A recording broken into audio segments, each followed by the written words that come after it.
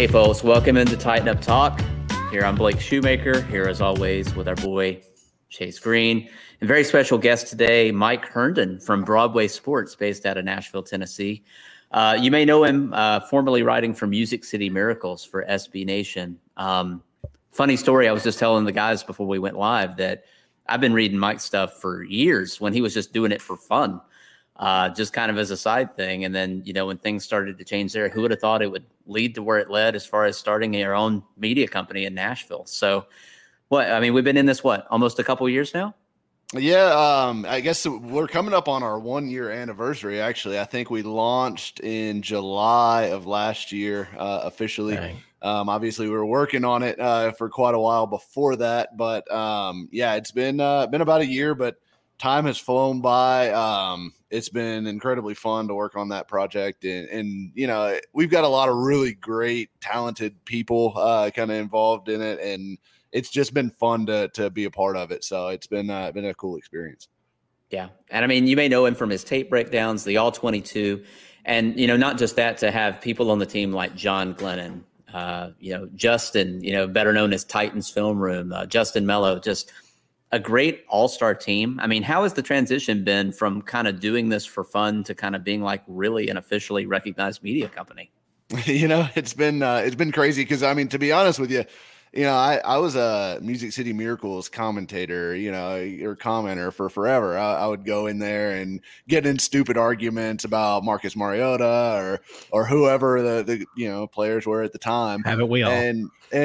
So yeah, so I would be in there constantly, and then I started to kind of like do my own research. A lot of times just to win an argument in there, and so I would do a bunch of research and write out something really detailed. And then I was like, I should probably put together like a more formal version of this. So I started doing like fan posts on there and stuff like that. And then eventually, Jimmy Morris was looking for additional writers, and a bunch of people were like, hey, you should put your name in there. So I was like, whatever, we'll see. Don't really have any writing experience before that besides, college essays and stuff like that back in the day. But, just threw my name in there and started doing it. And, I like to think I've gotten better over time. But it's just one of those things. It's worked out, and it's been fun. It's been fun to meet, so many different people in the industry, and, people like John Glennon, who I literally grew up reading in the newspaper and seeing his byline and stuff like that. And to now be, texting him about Titan stuff or just, chatting generally with him or going out and seeing him at training camps and stuff like that. It's very cool. Very surreal still, even after a year in, but yeah, it's been a lot of fun.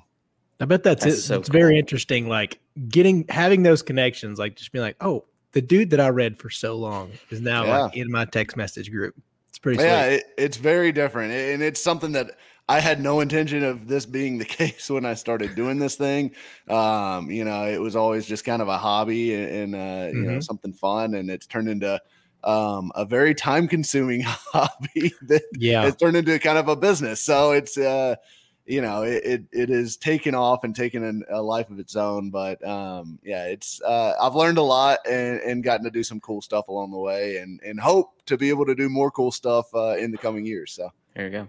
I got to say, y'all's draft coverage was so good. I mean, the interviews with the prospects and everything. I mean, no sooner was the draft pick announced than boom, social media, you had the interview up and everything. So just Justin not just Mello. He absolutely kills it with that stuff. Yeah, not just, doing your prep, but actually having the video packages ready to go and doing all that legwork and putting in the time and putting in the, so cool. Because, I mean, when you do these interviews, you don't know if these people are going to be drafted. I mean, you don't know where the chips are going to fall. I mean, you could have done all that work for no reason, but it was so good this year. I appreciate that. Yeah. And listen, all the interview stuff is just totally credit to Justin Mello. He works his butt off getting interviews with draft prospects. He does a ton of research on draft prospects. He knows, he's one of these guys, and he kind of like me, started off just doing this, working at Draft Wire, I think was kind of one of his first gigs, interviewing prospects and stuff like that. And he's built this network where now he knows a bunch of NFL agents, knows the players, can text, he can text players and they text him right back, it's a totally different deal. But yeah, he hustles like crazy. One of the hardest working guys in the business, like legitimately, busts his butt constantly for information, for interviews, trying to get, the best coverage and the best information, to our subscribers that we possibly can. And he absolutely crushes it. And especially with the draft, he absolutely knocked it out of the park. Yeah. You can tell he loves it. You can tell he loves that stuff. Yeah. He embraces that. And he's a competitive little dude too, man. He does not like to get beat on stuff. So he, okay. Yeah. Very competitive. Hey, you have to be in any sort of sports media. Absolutely. It's a crowded space. You got to be. Yeah. And y'all do a good job of that, Matt. But we'll go ahead and get to some questions here. Got to get you back. Speaking of some draft, we had a little pickup here and there from the offseason. What do you see moves-wise in the future Titans making? What do you see in the future here? The Julio Jones thing keeps floating out there, right? We're gonna get there. So hold horses on that. I'll hold my gunpowder there. But all right, I think there's still positions that you don't feel great about, right? Outside linebacker, Harold Landry's a nice player, Bud Dupree's a nice player, but once you get beyond those guys, Rashad Weaver, I liked him as a prospect coming out and think he could be a good football player, but is he going to be suspended? Is he going to be, what's going to happen with that whole incident? And then you don't know. I mean, he's a 4th round pick. He might just not be good. So I don't think you can feel great about the depth there. And look, that's such a problem spot for them over the last few years that I don't know how they could enter the season confidently without adding there. And, there's guys like Justin Houston, Melvin Ingram, Olivier Vernon, Everson Griffin, still some guys out there that are veterans that could come in and give you, a rotational type role and give you a little bit of insurance in case Bud Dupree's knee needs a little bit more time to, build up strength, or in case Rashad Weaver is suspended for, however many games or Harold Landry has been incredibly healthy given the number of snaps he's played here.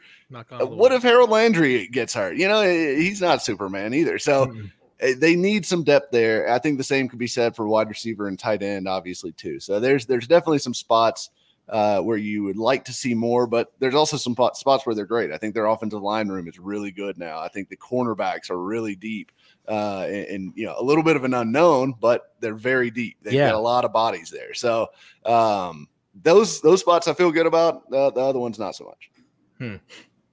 Yeah, because I was kind of wondering. I mean, it's funny because I kind of looked at the one of our friends just sent me like a display of the starting lineup, and I was like, man, the corner spot. It looks really good. I mean, we've had questionable, like even second to third. Now you're like, hey, not too shabby. So it does look good, man. And I'm very intrigued to see what they're going to do in the secondary. As far as do they produce? Because it's going to be a good early test against Arizona. Because it's anybody that has to guard, DeAndre Hopkins. Good luck out there. So all that Caleb Farley confidence is going to be put to the test right away. So For sure. I mean, honestly, and I know some people are like, hey, play a game before you talk all this noise, rookie. That kind of thing. Look, if you're going to play cornerback in the NFL, you've almost got to be that kind of crazy swagger, confidence, like cocky, borderline arrogant kind of guy. Like I feel like the great cornerbacks have that kind of personality trait. And hey, if Farley can back it up, then he'll certainly live up to his draft stocks there. Yeah, that's the big thing is he's gonna have to back it up because he does have that swag, dude. It's a little diva. You got to be a diva on offense and defense, wide receiver and corners. Yeah, that's what they're a lot of the good ones are, and that's okay. But you got to be a little. Brown's got a little bit of that in him, and I mean that's fine. He's wearing the Dolce and Gabbana glasses and the big chains hanging out at the rookie premiere. Like I'm good with that. You look, he produces. So I almost at those positions, there's certain positions where it's almost like you have to have that mentality of like I'm the best person on the field. Nobody's stopping me. Nobody's getting a catch on me. Whatever it may be. I feel like you got to have that at those like corner and wide receiver spots for whatever reason. Those are the mentalities that seems to just thrive in that environment. So Yeah. So Definitely. on the offensive side of the ball, which position? I know we have depth issues at wide receiver and at tight end. Which of the two are you more concerned about right now? Oh goodness. Hmm. I would say probably tight end actually, because there's just so little. Like I like Anthony Firkser. I think he's a good player. I've been on the Firkser. I actually believe myself to be the originator of the Anthony Firkser hype train. I was Okay. tweeting about this guy in training camp of God, what was it? I think it was 2018. I was out there and he was like just a camp invite guy.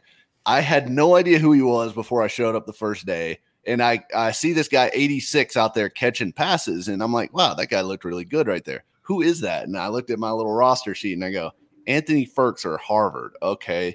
All right. You know, whatever. We'll see. So I keep watching practice and I keep seeing this guy make plays. And I'm like, okay, let's do some research after practice and see what this guy's all about. So I look him up and it's like he played like wide receiver at Harvard, and then he was a fullback for the Jets, and like he's kind of bounced around different positions and stuff, you know, train different practice squad and stuff like that. And then you know, I go out the next day and he keeps making plays, and I'm like, this Firkser guy's got a little something, and it just kept going. Every day I'd go out there, he'd be making plays, and it's continued. So every time he's gotten a bigger chance, he's made more plays. However, he's not a blocker, and they've never really asked him to block. And, you know, while it's great that he can perform some of he's almost just a jumbo slot receiver, which is fine. And he's great at it. Mm-hmm. But they need somebody in that role that can kind of provide that pass catch and run block threat. Like, you know, you put those guys on the field, you put the defense in a little bit of a bind personnel wise. Do you try to match up with him as a receiver and go light, and then he can punish us with, you know, by helping block for Derrick Henry? Or do we go, you know, heavy and load up for the run, and then he's going to cook whoever our linebacker is in coverage? So those guys, and that's kind of what Jonnu Smith was by the end of his time here. So I think they need somebody who can put the defense into that conflict, because Swaim's really, truly a blocker. Firkser's truly a pass catcher. They don't have anybody that combines the two right now on the roster. And, you know, they've got plenty of bodies down there. You know, I think a guy to look for in camp is Tommy Hudson, the UDFA out of Arizona State that was on the practice squad last year, actually got suspended for, I think it was PEDs at one point last year. But the interesting thing was they kept him on the roster all through the PED suspension. It would have been real easy to just cut the guy instead of having him stick around and soak up a practice squad spot, which was really valuable last year with all the COVID stuff going on. It would have been real easy for them to just cut him and move on, but they kept him around. I think they like him a little bit. Good blocker is kind of his MO coming out. Got the prototypical like 6'5", 260 frame for a Y type inline tight end kind of guy. And I think he's probably the guy to watch for like that third, fourth tight end spot as the roster stands now. But I wouldn't be surprised if they make an addition there, because that banking on him to kind of come in and be your third guy. This team plays a lot of tight ends. They're going to play their third tight end. You know, They're going to play their fourth tight end probably. So I think they need one more there. And if it's a David Njoku or OJ Howard that comes available, or, you know, maybe even Zach Ertz, Ertz would not be my favorite out of that group. I really kind of like Njoku. I think he's the most intriguing. But any of those three would be a pretty big upgrade over what they've got right now and give them a little bit more balanced threat out of the tight end room. Yeah, because I was actually talking about that today with some friends. You know, if you get Njoku, it's kind of like not the safest, but you know you're going to get good production. Like there's always the what if with OJ. Because, I mean, when he came out of Bama, like everybody kind of thought he was going to be similar to what you think maybe even Kyle Pitts can be. Yeah. So there was that, oh my gosh, this guy's going to be a freak, and he's going to be perfect down there in that system. Just never panned out. So there is that like crazy potential upside, but it's always tough, especially when it's not worked out so far that's ever going to come back, you know? Yeah, so the injury stuff scares you a little bit with OJ, especially coming off an Achilles, and he probably won't be ready until training camp anyway. So that's tough. That's tough. Well, so with the loss of Arthur Smith, and do you think Titans keep up the same production, and what kind of changes do you see under Downing? It's going to be fascinating to see because, Downing ran a very different style of offense when he was with Oakland, the 1 year that he was a play caller down there. It didn't go great his time there, but if you look into that season for the Raiders, it was extremely complicated what was going on down there. They had a almost like revolt in the locker room at one point. That was the year that Amari Cooper forgot how to catch and was suddenly dropping everything. There was a lot going on with that Raiders team that I don't think was necessarily a reflection of Downing specifically. So, but he did, run a little bit more 11 personnel. He was a little bit more pass happy than what the Titans have been the last few years. I think he's probably going to adapt more to the Titans than the Titans are going to adapt to him. I think he's probably going to run a lot of similar looks, a lot of similar scheme plays, everything from what Arthur Smith did. I think he's going to kind of take the ball and try to keep it rolling because obviously the offense has been great the last couple of years. So why try to go change what's working really well when you do have, a lot of starters coming back. Yes, you've lost Corey Davis, Jonnu Smith, Dennis Kelly, but the other 8 starters are all back, and most of the guys that are going to be playing snaps for you have been here for a little while. So it's going to be interesting because not only do you have that dynamic, but you've also got the players lost and they didn't really replace them, right? Josh Reynolds, solid receiver. If you can put him on the field and feel like he's not a huge liability necessarily, but I also don't think he's like a huge matchup winner. But I think what the Titans are doing, and we'll see if they're right or not, because I do have some doubts about their approach on offense.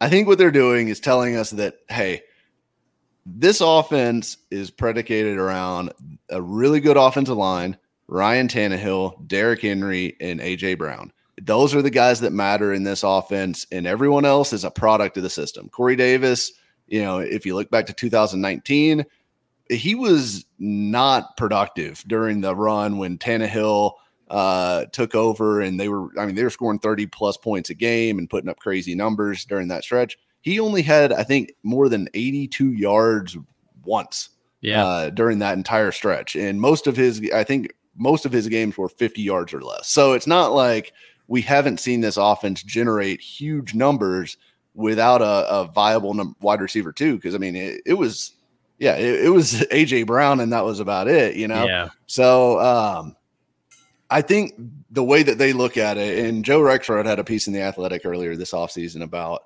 that it mentioned they like Nick Westbrook-Ikhine more than most people probably think, and then also, but I think the most interesting part of that was they thought that a lot of Corey Davis's production was just a product of the system, and that not necessarily a knock against Davis, but that they think someone else can come into that spot.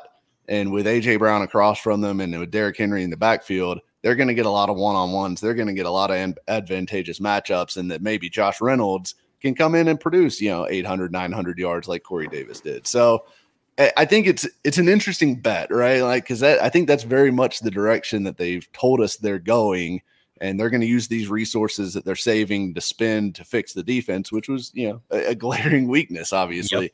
Yep. So it's a logical approach in some degree, but I think the risk is that if you take too much away from the offense and you backslide from like a top 3, top 4 type offense to a, even if it's just top, 12 to 14, the recent history tells us that you better have a top 8 offense if you want to be playing in the conference championship games. No team has made the conference championship game without a top 8 offense by DVOA since I think 2017. So it's been a minute since we've seen somebody not have an elite offense and make it very far in the playoffs. So they have to maintain that offensive system, and they are telling us they think it's all about the guys that are coming back, not about the guys who left. Yeah. I think it's interesting to kind of look at. We're in a situation. This may be the most intriguing year under Mike Vrabel we've ever seen, because we're looking at the third offensive coordinator in 4 seasons. We had LaFleur, then you got Art Smith for a couple of years, and now we're on the third one. And it makes you wonder, on the offensive side of the ball, was it more of the coaching or was it more of the players? And I think we're going to see that this year more than anything, because we've got some holes in that offense, at tight end, and at a true wide receiver too, that we maybe not have had to deal with before. Under Vrabel, their offensive ranks in points scored and yards have gone up every single year. In points, they went from 27th to 10th to 4th. In yards, they went from 25th to 12th to 2nd. So every year you're getting better, but you've got some key losses here that we really don't know what we have right now. I mean, you added some wide receivers in free agency and through the draft, but we don't really know what we have just yet. And you really haven't done anything to address the tight end position. The other side of that too, if you look at those same stats in defensive ranks, in points allowed and yards allowed, it's gotten worse every single year. In points, 3rd to 12th to 24th, and in yards, 8th to 21st to 28th. So, obviously, essentially firing your entire defense in the offseason was probably something that needed to happen. I don't know that any of us would have thought that it would go to the degree that it actually did. But like you said earlier, the amount of depth, especially at cornerback, and adding some really big free agent names, I think it's going to be one of the most interesting years, if not the most interesting year that we've had under Mike Vrabel. Yeah. Absolutely. And your point about the coaching, I think, is interesting because Vrabel, and it came up in a Dean Pease interview on a podcast that he went on. I think it's the Make Defense Great Again podcast with Coach Vass, which is fantastic, by the way. If you are interested in X's and O's and that kind of thing, he goes way deep into scheme and stuff like that. It's really good. But Dean Pease went on his podcast, I think it was last offseason, and he was asked about the different coaches and how they spent their time. And one of the big news items that came out of that was he was talking about Tom Brady and Bill Belichick. And he said, when I was with Belichick in New England, Belichick spent 90% of his time with Tom Brady. He wasn't in the defensive meeting rooms. He wasn't, everyone thinks of Belichick as a defensive coach. He said he spent all his time with Tom Brady, and he was telling Tom Brady, this is what defenses are going to try to do to you. And he said it was such a valuable tool for Brady, especially during the early stages of his development, because he had this defensive genius telling him, hey, this is how I would defend you. This is how they're going to this is what they're going to try to take away. And this is how you make, this is how you make it work. This is how you work around that.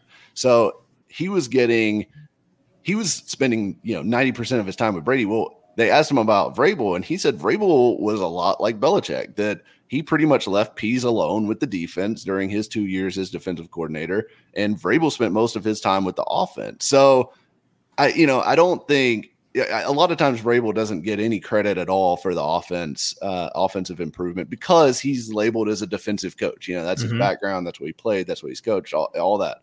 But he is really an all around coach. If you watch him at practice, he goes offense, he goes defense, he goes to every position group, he floats around.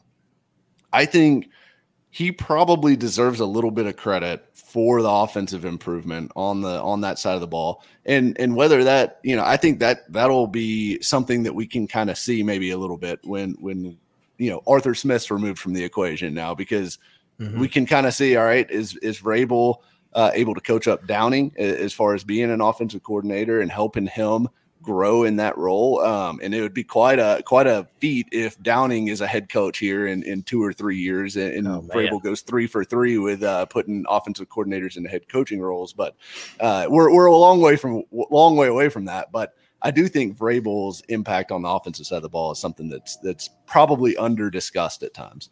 Yeah, I guess I've never really thought about that, because he's still the head coach. As much as you want to label him as a defensive guy, he's still the head coach. This will be his test. This will be the one that he'll probably get some clap for. It's like, hey, look what this guy's produced. 3 for 3 would be big time.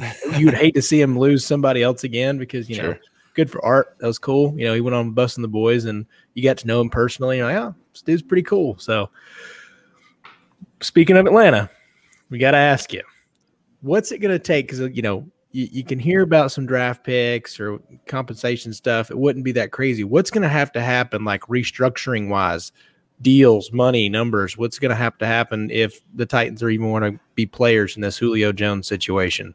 So it's surprisingly easy for them.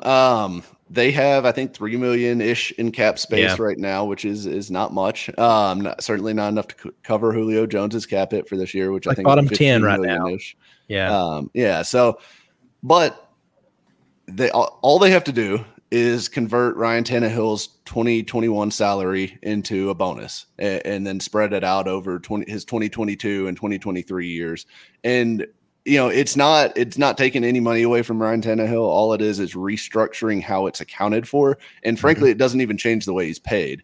Usually when they do these adjustments, they will convert the salary to a bonus, but then they'll pay out the bonus like they would the normal salary. So it's a bonus from an accounting standpoint, but from a payment standpoint, cash in pocket, he's still getting his paychecks the same time that he normally would. So most NFL contracts actually have clauses in them that don't even require the player to sign off on it because it doesn't affect them whatsoever. It's not changing anything except for the accounting of how the money is distributed for the salary cap. So the Titans likely can just say, all right, we're restructuring Ryan Tannehill.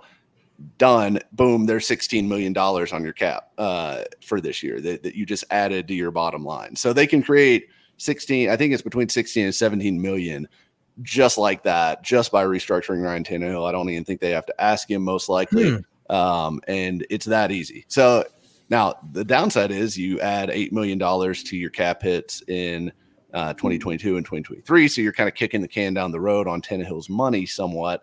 But again, it doesn't affect the way he's paid or anything like that. It's just an accounting trick, basically. So, it's really actually super easy for them to make this room that they would need to get a Julio Jones on board. It's just a question of whether or not they think it's worth it for the player and obviously the draft pick compensation or whatever Atlanta's looking to get back in the deal as well. Okay. I think it's funny you mentioned that. I was reading an article earlier today. I forget where I read it, but they were actually envisioning that exact scenario, that Atlanta could still technically do exactly that, basically kick the can down the road. And it would make their future even more bleak than it even is now, which is kind of hard to imagine. But, they are in the very definition of salary cap hell right now. With Art Smith taking over there and kind of trying to create this new identity, do you think Atlanta would take the chance of maybe trying to keep him around for one more year?